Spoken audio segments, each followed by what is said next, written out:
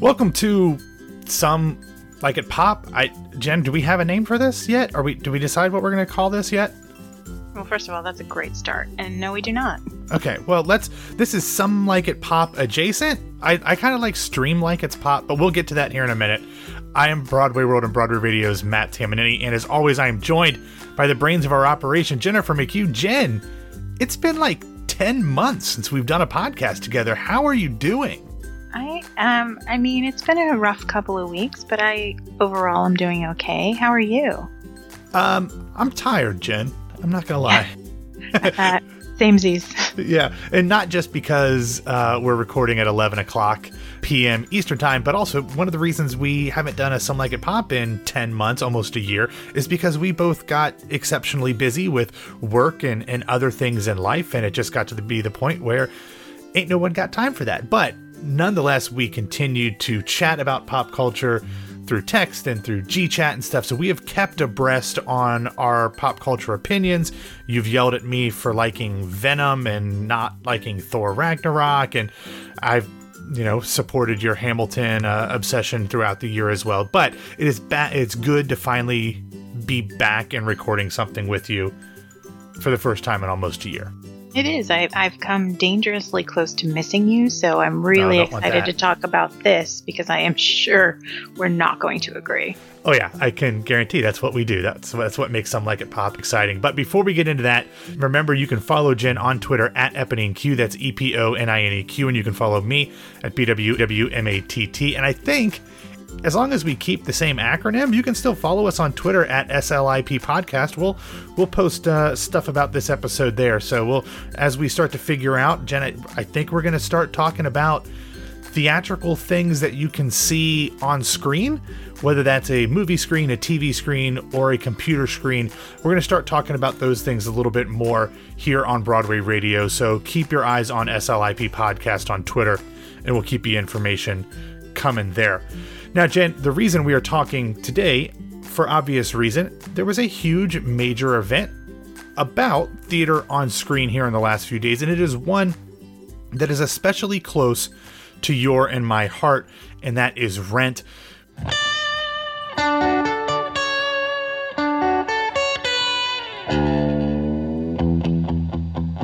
December 24th, 9 p.m., 1991. I start to shoot my latest film today. See if I've got anything to say. I doubt it. First shot, Roger, tuning his Fender guitar. He hasn't played in a year. This one too. Yeah, so we hear. He's just coming back from half a year of withdrawal. Talking to me? Not at all. When we've talked about our favorite musicals on Some Like It Pop's List-a-Palooza episodes, Rent was at or near the top for both of our lists. And correct me if I'm wrong, do you have a Rent tattoo or no? I do not. I have Lost, I have Hamilton, and I have Les Mis.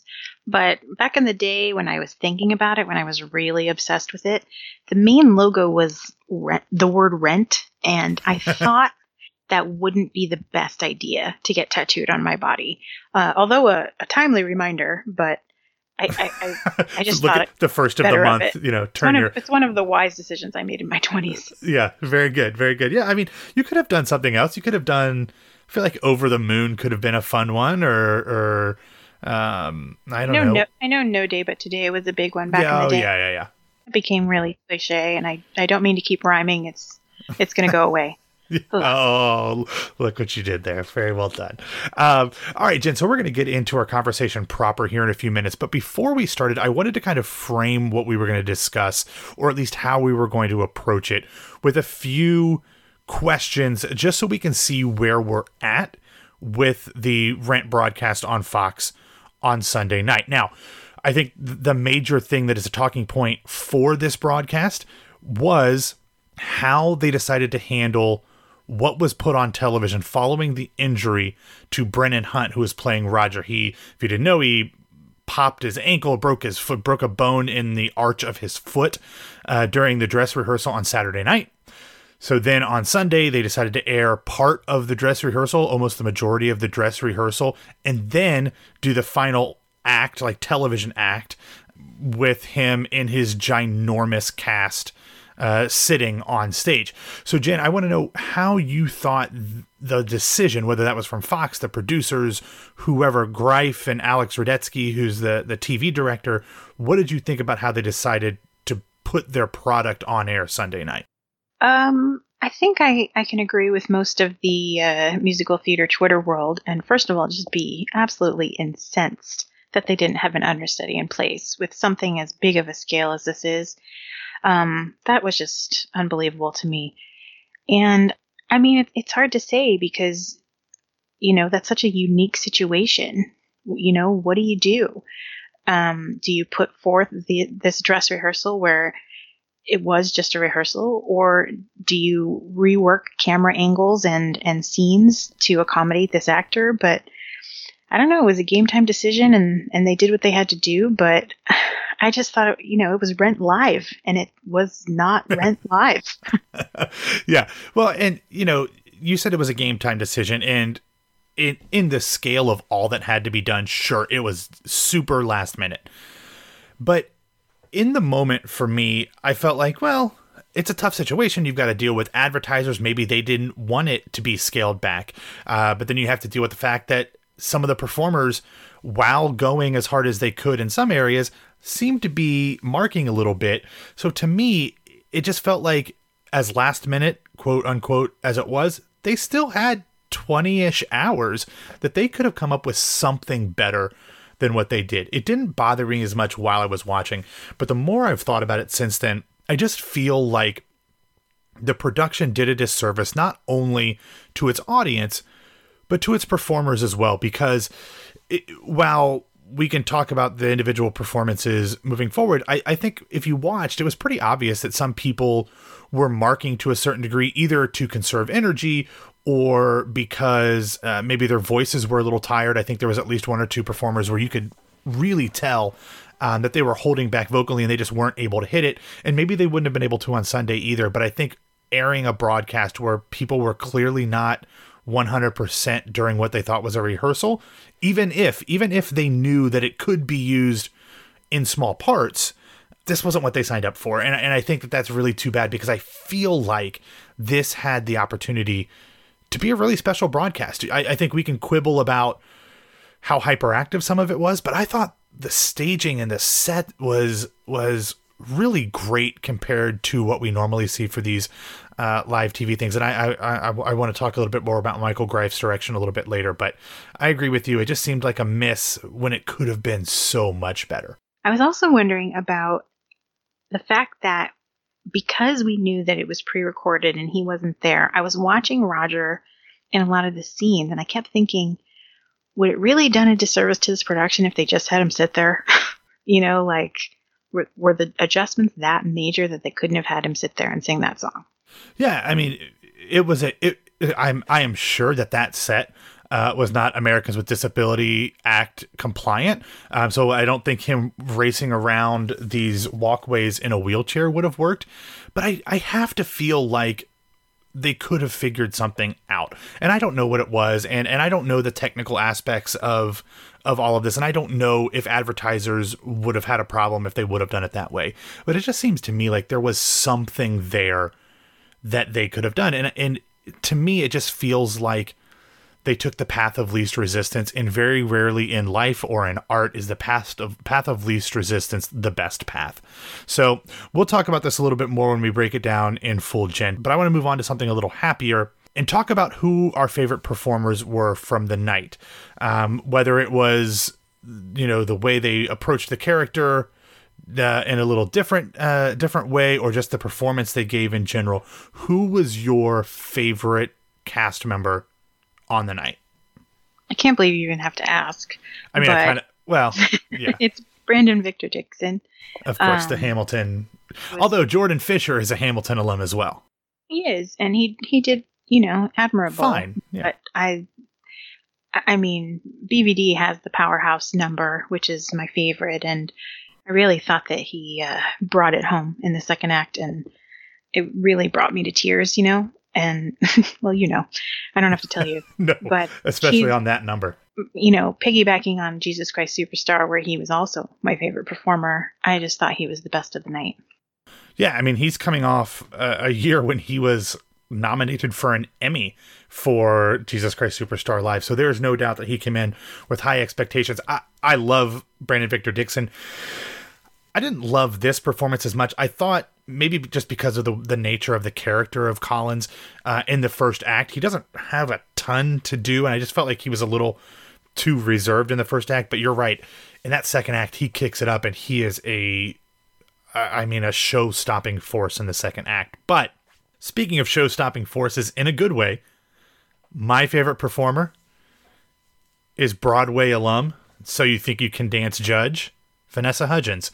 I have said on Broadway radio a number of times that I didn't know a ton about Vanessa Hudgens until Grease Live. Like, of course, I knew who she was, but I never saw any of the High School Musical things. I think Grease Live was the first thing I ever saw her in. And I thought she was great as Rizzo. And then she became a judge on So You Think You Can Dance. And even though she's not really giving a ton of dance insight, and she's probably would be way too extra for me in real life, like, I think she comes across as a genuinely nice and friendly person and a fun person. So I really have kind of become a fan of hers. And I thought she was amazing as Maureen. I did not necessarily see her as a Maureen at the beginning. She's very much in the Annalee Ashford mold in terms of that character. But I thought her Over the Moon was a highlight, especially because up until that point, I thought the first act was really kind of slow and was dragging. And that song is one of the two songs that I skip every time I listen to the album. We'll talk about the other one later. But I actually enjoyed it. It was goofy and it was crazy and it was over the top, but I think that's kind of her personality. And I really liked Vanessa Hudgens, I think. Oh my God, she was terrible. Well, she was. I don't understand how you can objectively say she was terrible. I can understand. She was. She's keeps getting these cast in these bad girl roles. They cast her as Rizzo. They cast her as Mimi. They cast her as Maureen, and she's not it. So she goes above and beyond. She makes it a cartoon. And yes, she has a pretty voice. I'm sure she's a lovely person. She was grossly miscast. I am forbidden to produce milk. Inside the lamb, we only drink Diet Coke. Taking anything that Brandon Victor Dixon was involved in out, especially the I'll Cover You reprise, what was your favorite number, excluding him, because that would be kind of repetitive to talk about I'll Cover You reprise. What was your favorite number in the show other than those? Well, I'm ashamed to say this because I consider myself a Rent fanatic, but I'm not quite sure what the name of the song is. I want to say it's called Will I. Am I right? Yes, it is. Okay. Will I. Oh, so Will I is the almost reprise or the second part of the life support meeting. Yeah. And I loved the gentleman, and I really need to find out his name, who walked down the stairs, who was clearly very affected and far along in the AIDS virus. And he started to sing that, and as they panned slowly around the stage, they had everybody in the whole cast singing it, which kind of united everybody in the fact that everyone is always worried about losing their dignity, and even though everybody's really different on that stage, everyone is together in that sense of thought.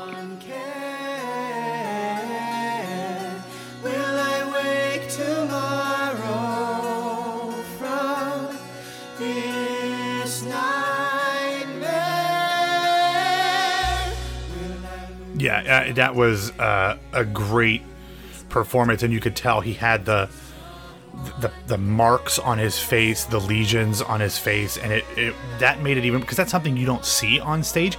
Even if they had that type of makeup on that character on stage, which I don't think they do, it wouldn't be visible. So that was one of the things that I thought was really interesting with the close-ups of doing it on television, that you were able to see that this character was clearly affected, and that put so much more weight on that number.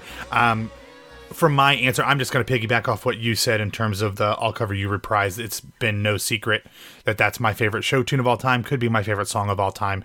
And while nothing will ever surpass Jesse L. Martin's original, Brandon Victor Dixon's was pretty close and uniquely a very different way. Jesse has a very rich baritone, and while Brandon has those notes, that's not the direction they took it. They took it a little bit more toward his natural tenor, and I enjoyed it nonetheless. Chills, tears, all the stuff that goes along with that song when it's done well. Live in my house, I'll be your shelter. Just pay me back with 1,000 kisses. Be my lover, and I will cover you.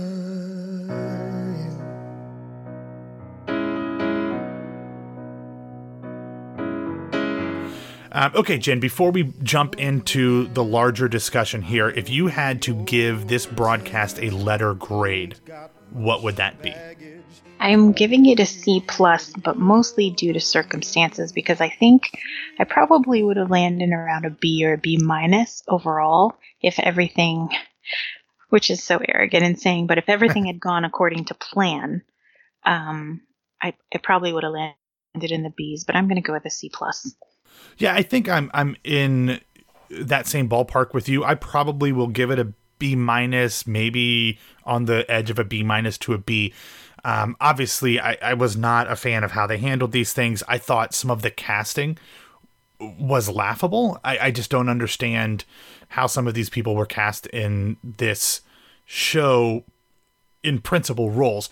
And I want to talk about that a little later, but I'm going to give it the benefit of the doubt because Michael Greif has been the director of Rent since the beginning, since the New York Theater Workshop, on Broadway, all of those tours, off Broadway, and even when he is not the official director, like this current non-equity anniversary tour, he's not the official director, but his assistant director was recreating his direction.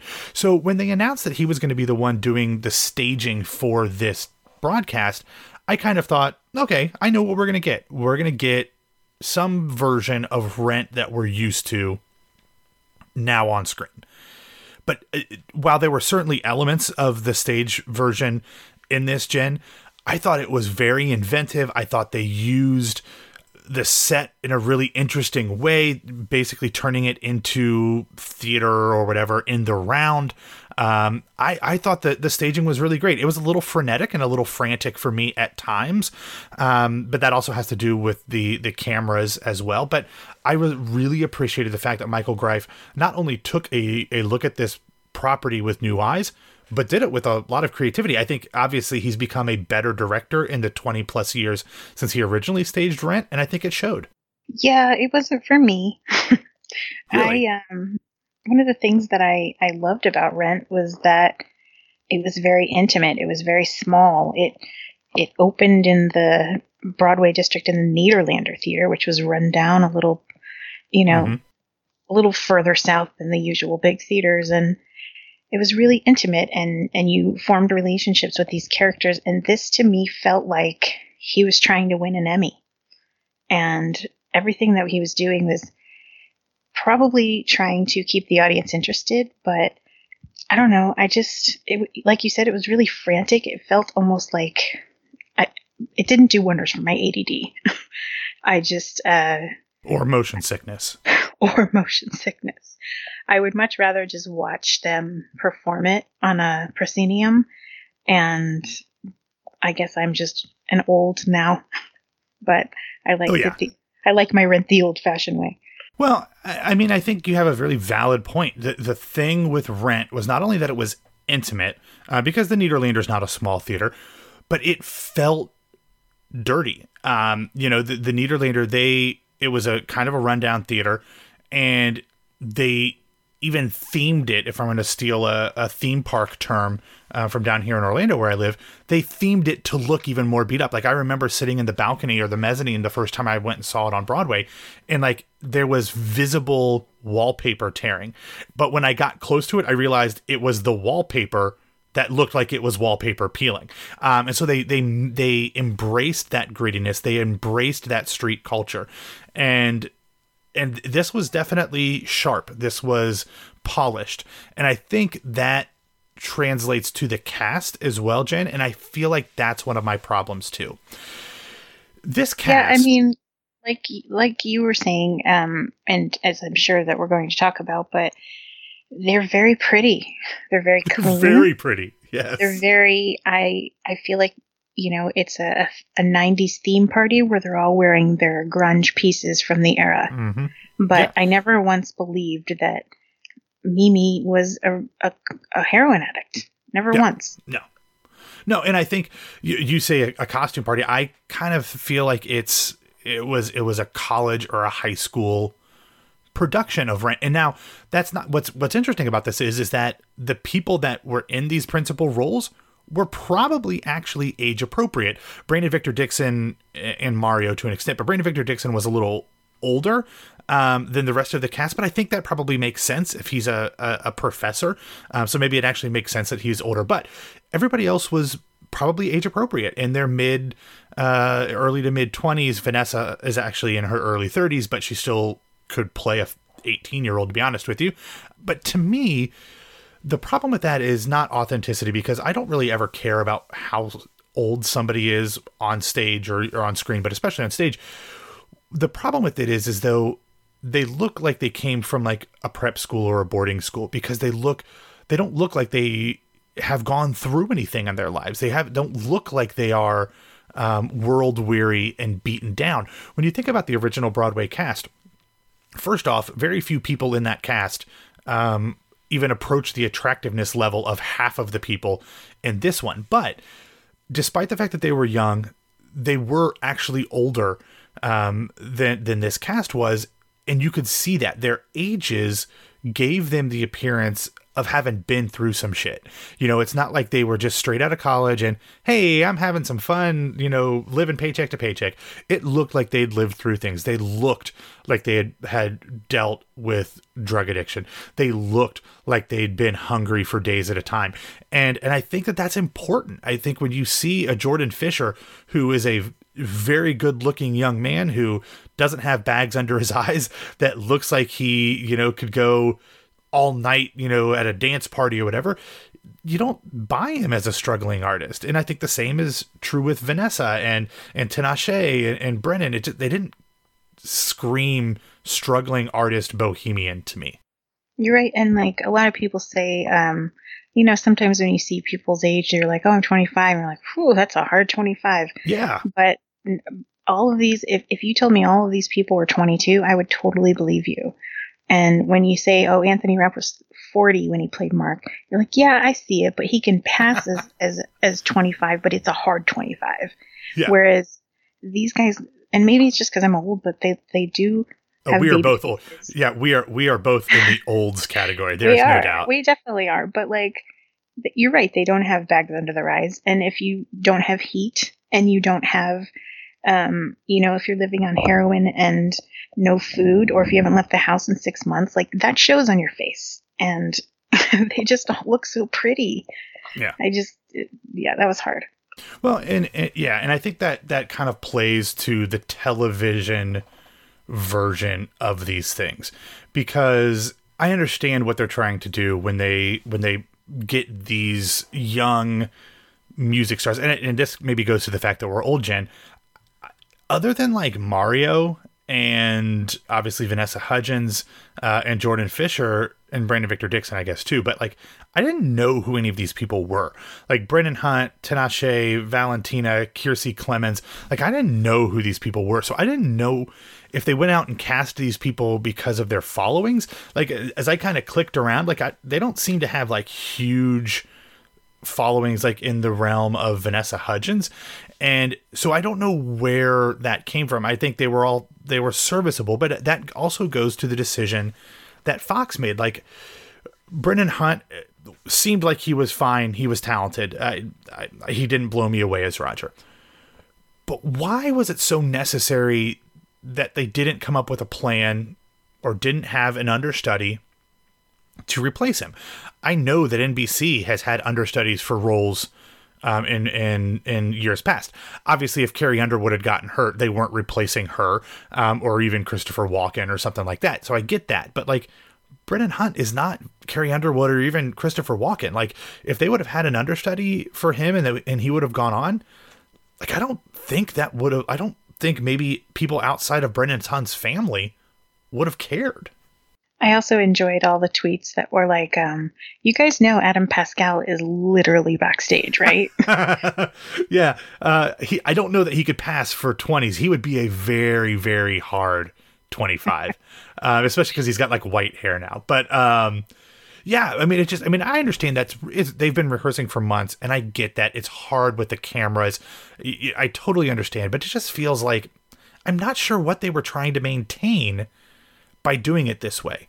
Would it technically be that difficult to do the scenes that Roger wasn't in live, and then maybe just cut to his scenes from the dress rehearsal, or figure out a way to make his scenes more stationary? It just feels like, again, I go back to this, they took the easiest way out, and that's almost never a good thing.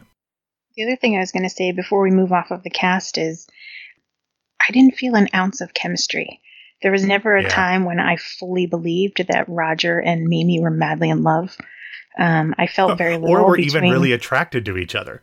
Like, half the time they weren't even looking at each other. Yeah. And Collins and Angel were a little bit better, but not that, I mean, your heart breaks for Angel dying because there's, extenuating circumstances, but there wasn't a lot of chemistry there. No. There wasn't a lot of chemistry between Maureen and Joanne.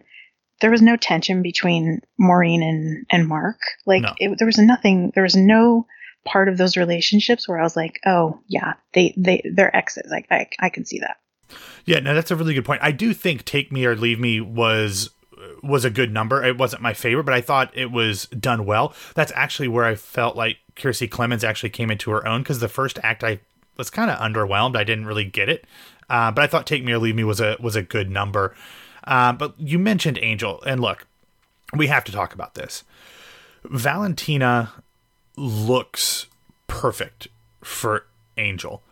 Valentina's personality is perfect for Angel, but she can't sing. I mean, and yes, she sounded like she had a gravelly voice, so maybe there was some sort of vocal issues that she was trying to protect during the dress rehearsal on Saturday, but like, Angel has to have like this crystal clear, crystalline falsetto, and Valentina just felt really rumbly and really gruff and didn't feel like she could hit the notes at all. So it just goes back to these decisions where, like, I feel like everything that happened from a producer level in terms of like casting and making the call on what to do with, the injury, it just missed the mark. And I'm really disappointed about that, because I feel like if you would have replaced a couple of these folks that seem to have it rough, they could have done a lot better. And to me, Jen, it goes back to, I saw, and we might have talked about this before in the past,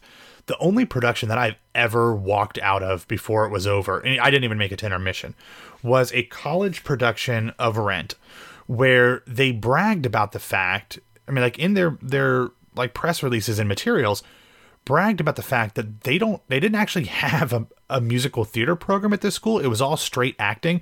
So they were going to approach Rent from an acting standpoint, and music was going to be secondary. That does not work, as you can imagine. Jesus, you made it all the way to intermission? No, I did not. No, I did not make it to intermission. I walked out in probably 2/3 of the way through the first act. And I only stayed because I was with other people. But what I'm getting at is, if you're going to do Rent, you've got to be not a triple threat, because there's not a lot of dancing. You've got to be a legit all-star, both singing and acting. This is based on an opera, so the characters are big and the emotions are big, obviously. But you can't have one without the other in a sung through musical. You have to be able to emote through singing, and you have to be able to sing while emoting, and you can't have one without the other. And I felt like in a lot of cases, the actors that struggled were the ones who were singers first or actors / personalities first. Because I feel the same way about this one in dancing, because they really upped the choreography on this. True. Because choreography in the past was pretty basic. I mean, it's not a dancing show. There's a few numbers here and there, but they really upped it in this show. But I noticed, and I'm sure you did too, that there were many songs where they were out of breath. And since we know the songs so well, we're like, oh, honey, you still have a minute left. Like, you still got to hit those notes. Yeah. And so that was, I don't know, I guess it's a little bit of arrogance, because you're like, yeah, theater seems fun, but it's pretty freaking hard. Well, yeah. Well, and Elaine Stritch, the legendary, the late, the great Elaine Stritch, was quoting or paraphrasing Ethel Merman, who she understudied early in her career, and said, to do a musical comedy, you have to live like a nun. And obviously Rent's not a musical comedy, but it's the same kind of idea. To do this well, you have to be in peak physical and vocal shape and emotional shape. You have to be able to tap into those emotions. And I just don't feel like they were there despite having rehearsed for months. And that was disappointing to me, because Jen, you and I both love not just this show itself, but we love musical theater. And when it gets opportunities like this to shine, you want it to be in the best possible light. And I think very rarely has that happened. And, going back to Jesus Christ Superstar, which I still think was the best total package of any of these live musicals of the recent era, dating back to Sound of Music Live. Yes, the two biggest names in that weren't necessarily theater stars first and foremost. Sarah Bareilles has obviously had her fair share of theater acting a little bit before and after, but she came up doing theater, so theater is not new to her. John Legend is not as much a theater person, although he understands theater. He's a Tony-winning theater producer. But what I appreciated about that is really the majority of the rest of the cast, specifically in the ensemble, which is much more prevalent in Jesus Christ Superstar than it is in Rent, was all theater people. They made that show electric for me. I loved Sarah. I loved John.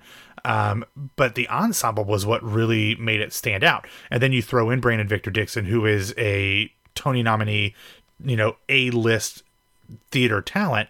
And that just shows you the importance of having theater people do these things. Now, I understand you've got to have stars to sell these things to advertisers, to get viewers when they're on TV.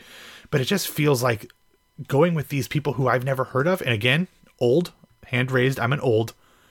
I don't understand why these people were cast when you probably could have cast a theater person that just as many people knew and would have gotten a performance that was 10 times as good. It's true, and it's always going to go back to that argument, even when they do movies of musicals, and they cast big names, and you're like, hey, who would have done that role really well? Madonna? Patti LuPone. So I don't understand what happened there, but you know what? They sold tickets, so good for them. Yeah. Well, okay, so there's a couple of the things. Is there anything else that about big picture show performance things that you wanted to mention before I run off to a couple random stuff? The only other thing I wanted to mention was the audience, which, oh yeah, as you know, in the past I've been like, it doesn't work without audiences. You need the energy, you need the applause. And then here I am like, yeah, the audience was annoying as shit. There has to be some sort of a happy medium between no audience and people thinking that they're at a Backstreet Boys concert, because the hooting and howling and screaming, and I just want to hear them sing, and I would say that at any concert, like, can I just hear them sing and then we applaud afterwards, like, human beings? Or but like at the theater. It was too much. It was just way too much. And you know what? I don't blame the audience for that, because I am almost positive that was at the direction of the stage management crew. Like, I agree. I am sure that was what they wanted. Yeah, it's the wrong thing to want. And we saw it in Jesus Christ Superstar. Like, there were moments in both Superstar and Rent, where like I felt like I couldn't hear the lyrics over the audience, and that's never good for theater. You know, Stephen Sondheim says the reason that he harps so much on having perfect rhymes in theater lyrics is because people only get one chance to hear it, and then you moved on. If you just literally can't hear the rhyme or the lyrics at all, you're doomed if you don't understand what's going on. And I feel like I saw a lot of people, for that reason and other things, on Twitter saying, this is the first time I've ever seen Rent. I have no idea what's going on. I'm completely lost.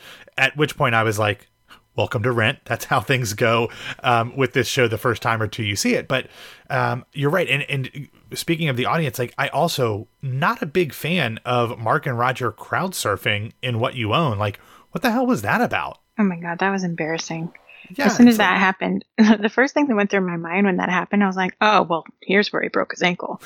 Because I'm 100 years old, and I'm just like, oh, that's very dangerous.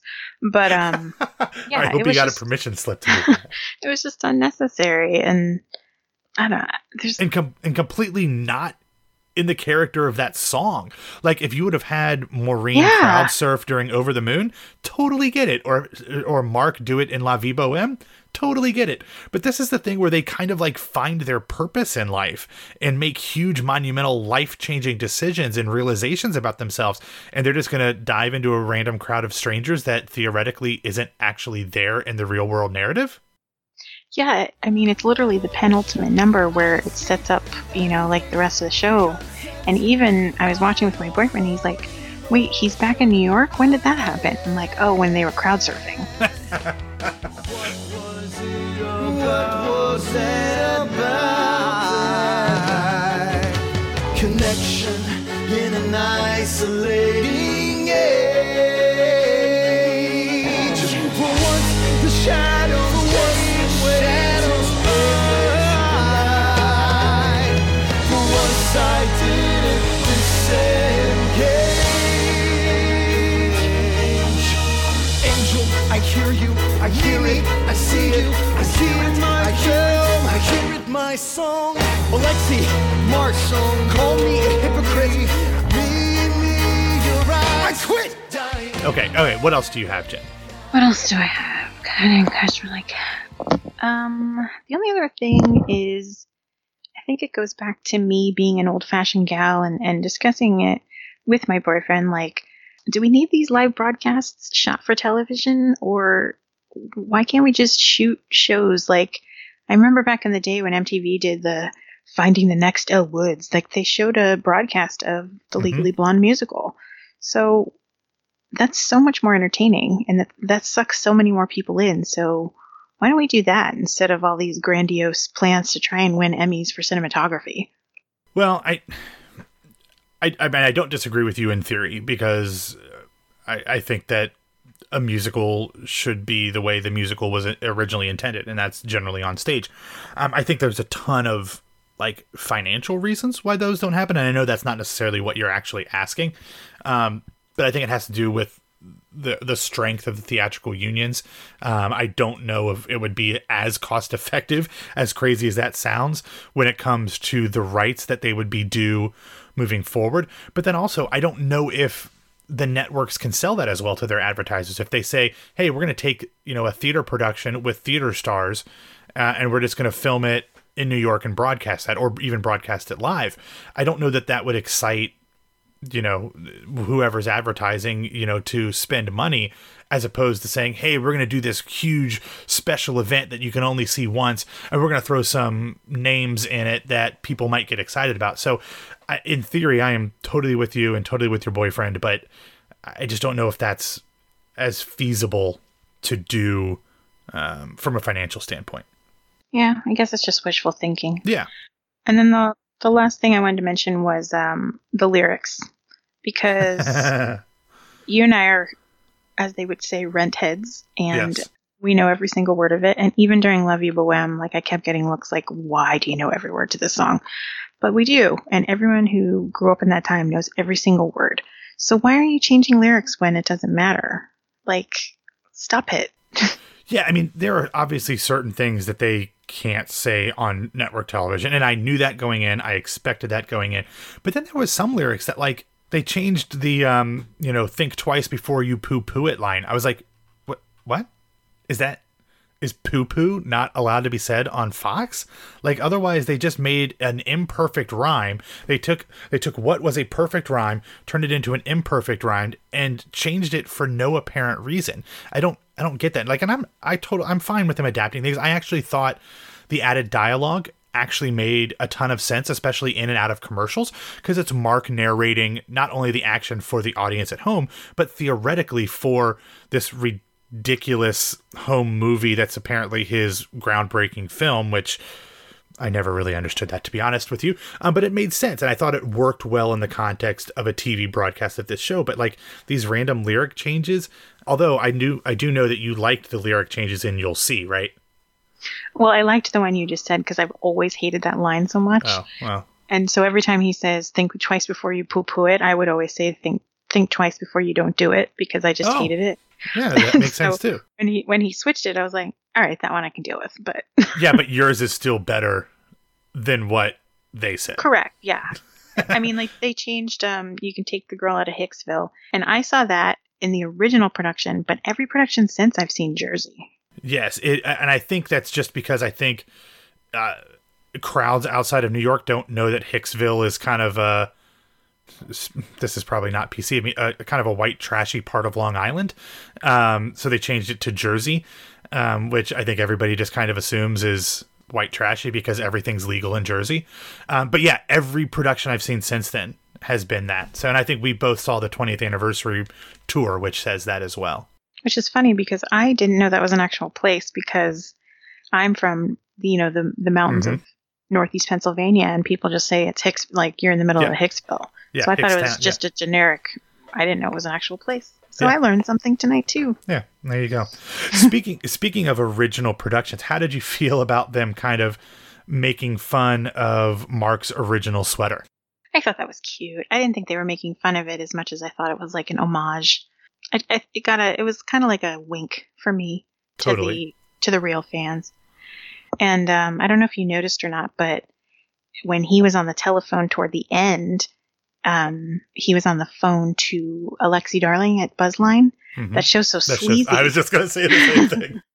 And there was a flyer for the Moondance Diner on the side of the phone booth, which was where Jonathan Larson worked while he was writing this. That's so awesome. And I, in that same vein, this is something that I didn't know, that I was told after the fact, that Keala Settle played a gender flipped version of the character Paul, who's the group leader at the life support meeting. When they're going, "Hi, I'm Steve, Mark," whatever, she says her name is Cy, and apparently, and I'm getting goosebumps just telling this story.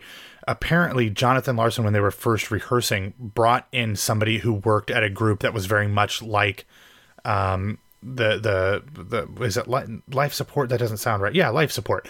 Like that group brought in a woman to talk to them and tell them the details about how these things work and how AIDS worked, and her name was Cy. So, and I'm tearing, like I'm getting emotional talking about that. But it's just, I love that attention to detail, because for people like us, Jen, like this show means so much. And yeah, it might be dated in terms of things, in terms of its relevancy in a lot of different ways, but it still is an incredibly important piece of theater history, because along with things like Torch Song and Angels in America and Boys in the Band, it really changed the way that theater looked at gay people, and then especially AIDS. And then it just carries so much sentimental value for people in our generations, that this was a show that defined who we were as musical theater lovers. And I love that they paid that close of attention. Obviously, Jonathan Larson's sister and dad were executive producers. And I appreciated those little things, even if I didn't pick up on them originally and I had to be told about them, but that still means the world to me as a Rent fan. I do too. And, in keeping with things that we did like, I loved the little tributes on the screens to him throughout the show. And especially at the very end, in lieu of Mark's film, for them kind of explaining to the audience, like, oh, let us tell you about this guy that we've been paying tribute to, because if you're not a Rent fan, you probably don't know the story. And I thought that was really sweet. Yeah. And this seems like the perfect way to close this part of the conversation up. We're talking about things we like. We're talking about the end. Could we just talk about like how freaking emotional it was to be able to see the entire, not the entire, but almost the entire original cast on stage at the end? Like how teary-eyed were you? Oh, I crumbled. I literally crumbled in half because I knew it was coming. You had sent me a screenshot of their dressing rooms, and they're like, they're going to make an appearance, and kind of forgot about it and all the hubbub of the whole broadcast. Yeah, totally. And then it happened, and I just crumbled. I was 25 years old, and I was in 7 degree below zero weather. I was sleeping outside waiting for tickets, and there they were. Yeah, and it was the perfect way to do. I'm still of the opinion that they should have played the parents, but that's neither here nor there. They all had different stuff that they were doing. But in lieu of them playing the parents, this was the perfect way to do it. Have them sing Seasons of Love at the end and have them standing in a line. And what I loved, Jen, too, is the fact that it wasn't just the principals. It wasn't just Anthony and Adam and Daphne and Adina and Tay and Jesse and everybody else. They had the original ensemble member as well. The original Squeegee guy was there. The original Lexi Darling was there. And that meant so much to me. I mean, because, and it was same thing, like the, one of the dancers in this show. Did you watch this last season of So You Think You Can Dance? No. Okay, so one of the prizes for the winner of So You Think You Can Dance was to be in the dancing ensemble of Rent. And the winner, her name is Hanalei Cabanilla. She's, I don't know her nationality, but she's some sort of Asian or Pacific, something. But she wore the original pigtail, fuzzy pink bra costume from the original cast. And I was like, I got emotional just looking at all of those things because they were such ties back to the original. And then to see the original cast come on stage with Idina Menzel and Taye Diggs standing next to each other, which is a little salty. That was a little interesting. They do co-parent, so I'm sure they have a fine, adult relationship, but it was still fun to see that. But I love that. That meant a ton to me as a fan and helped certainly redeem some of the low points of the night. It did, and when my sweet little Adam Pascal walked in the back and sat on the table with Brennan, and it was just such a great moment. Oh my God, you just feel like you're 24 years old again. Yeah, it was really special.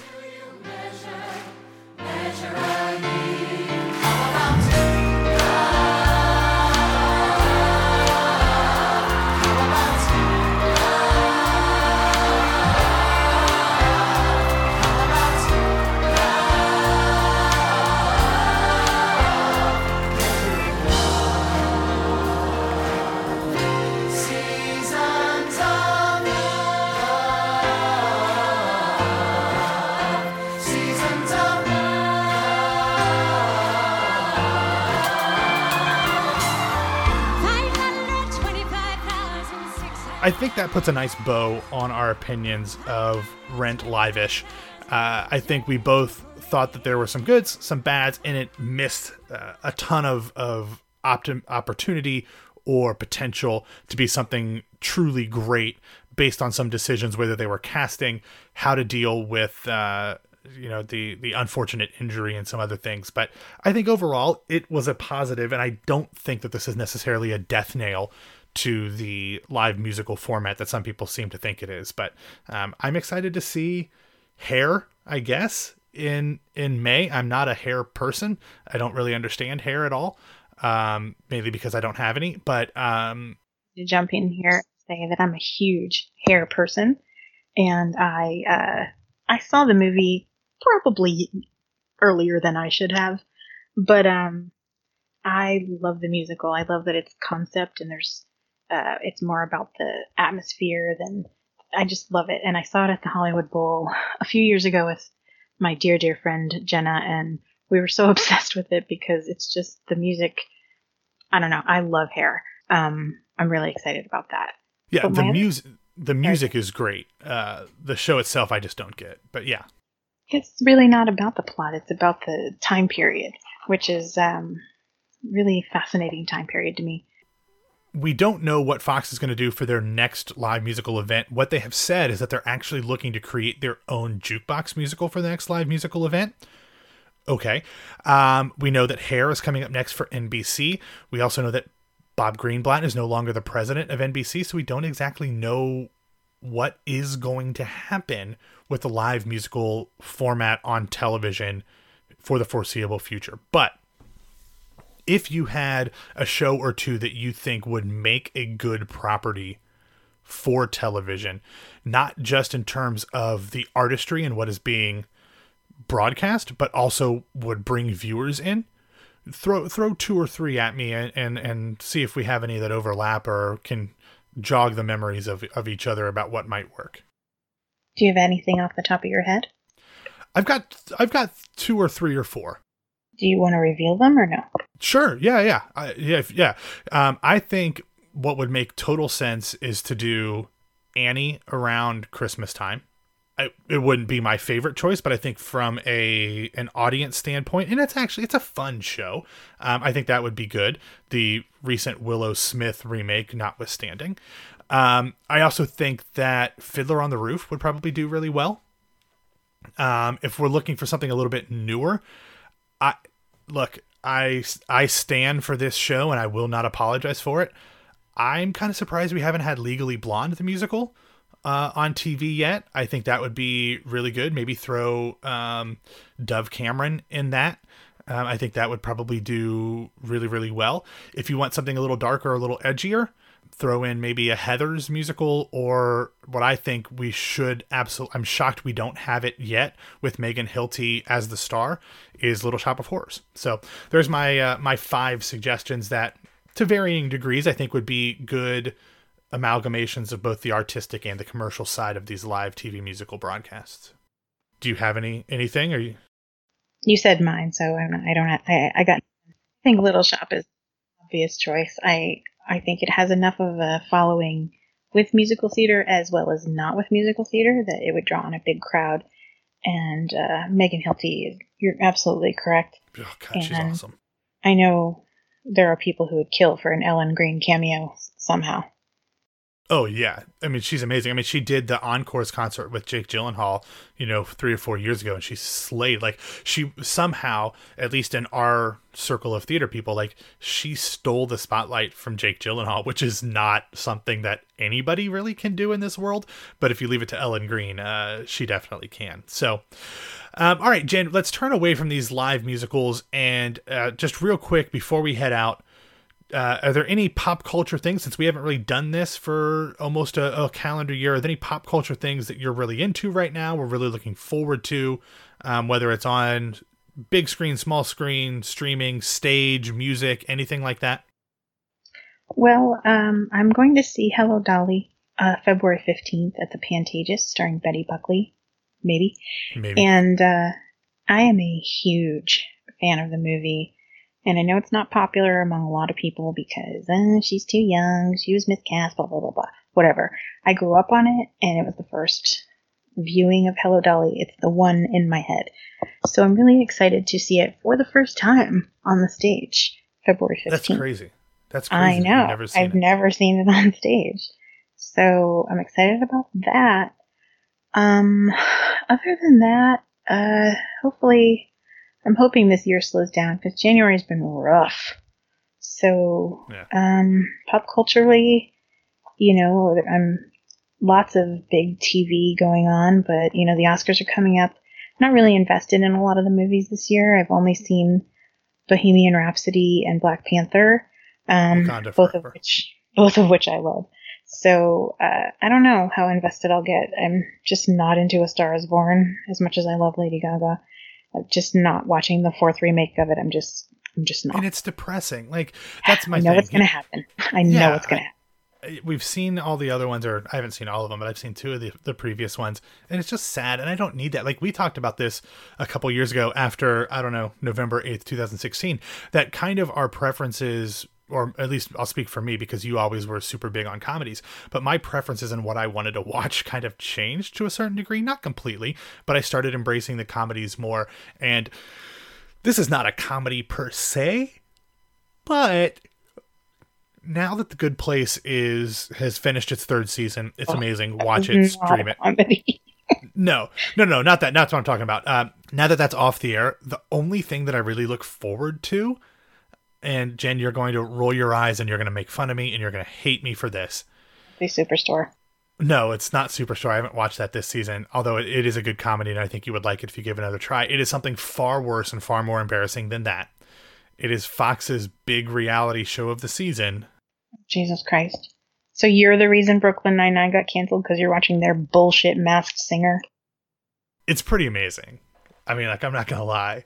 Like, that first episode, that series premiere was one of the greatest hours of television that I've ever experienced in my life because it was so ludicrous and so absurd that it was hysterical. And I've said this on Broadway Radio before, like, I kind of spoiled myself because I went and watched, or I went and Googled, like, who some of the people might be. And yeah, it's probably not as fun as it was, but man, those first couple episodes before while I still had the self-restraint not to look, were pretty thoroughly entertaining in a batshit crazy kind of way. Okay, well, if you want actual good television, you should tune into Brooklyn Nine-Nine because it is fantastic. And I still recommend Schitt's Creek because those two shows, along with The Good Place, are the hardest I laugh all week. And it's all about the laughs right now. Yeah. And something else that we've talked about many times over the years, Jane the Virgin comes back for its final season in March. Not a comedy per se, but definitely just as much feel good as it is emotional. I have no idea what's going to happen in this final season, but I'm very much looking forward to it. So, also, I made the mistake yesterday of watching Bohemian Rhapsody before Rent. And when we went to sleep last night, my boyfriend said, today was a lot of Bohemia and a lot of AIDS. And that's the best way I can sum up our Sunday. A lot of Bohemia and a lot of AIDS. Okay. All right. I think that's a good way to sign off. So thanks for listening to whatever we're calling this show. You can find these episodes for now in the Broadway radio feed. We don't really know what we're doing. We're just kind of playing this by ear. You, of course, can get that on iTunes, Stitcher, Google Play, wherever you get your podcasts. We still have that Twitter account, Jen, so I think we're going to have to kind of start posting stuff there. So you can follow us at SLIP Podcast. I think we're going to have to keep that acronym for whatever we call it. But you can get in touch with Jen on Twitter at EponineQ. That's EPONINEQ. And you can follow me at BWWMATT. Jen, this was nice. We agreed. We disagreed. For the most part, it felt like old times. It did. It's nice to know that your taste hasn't improved.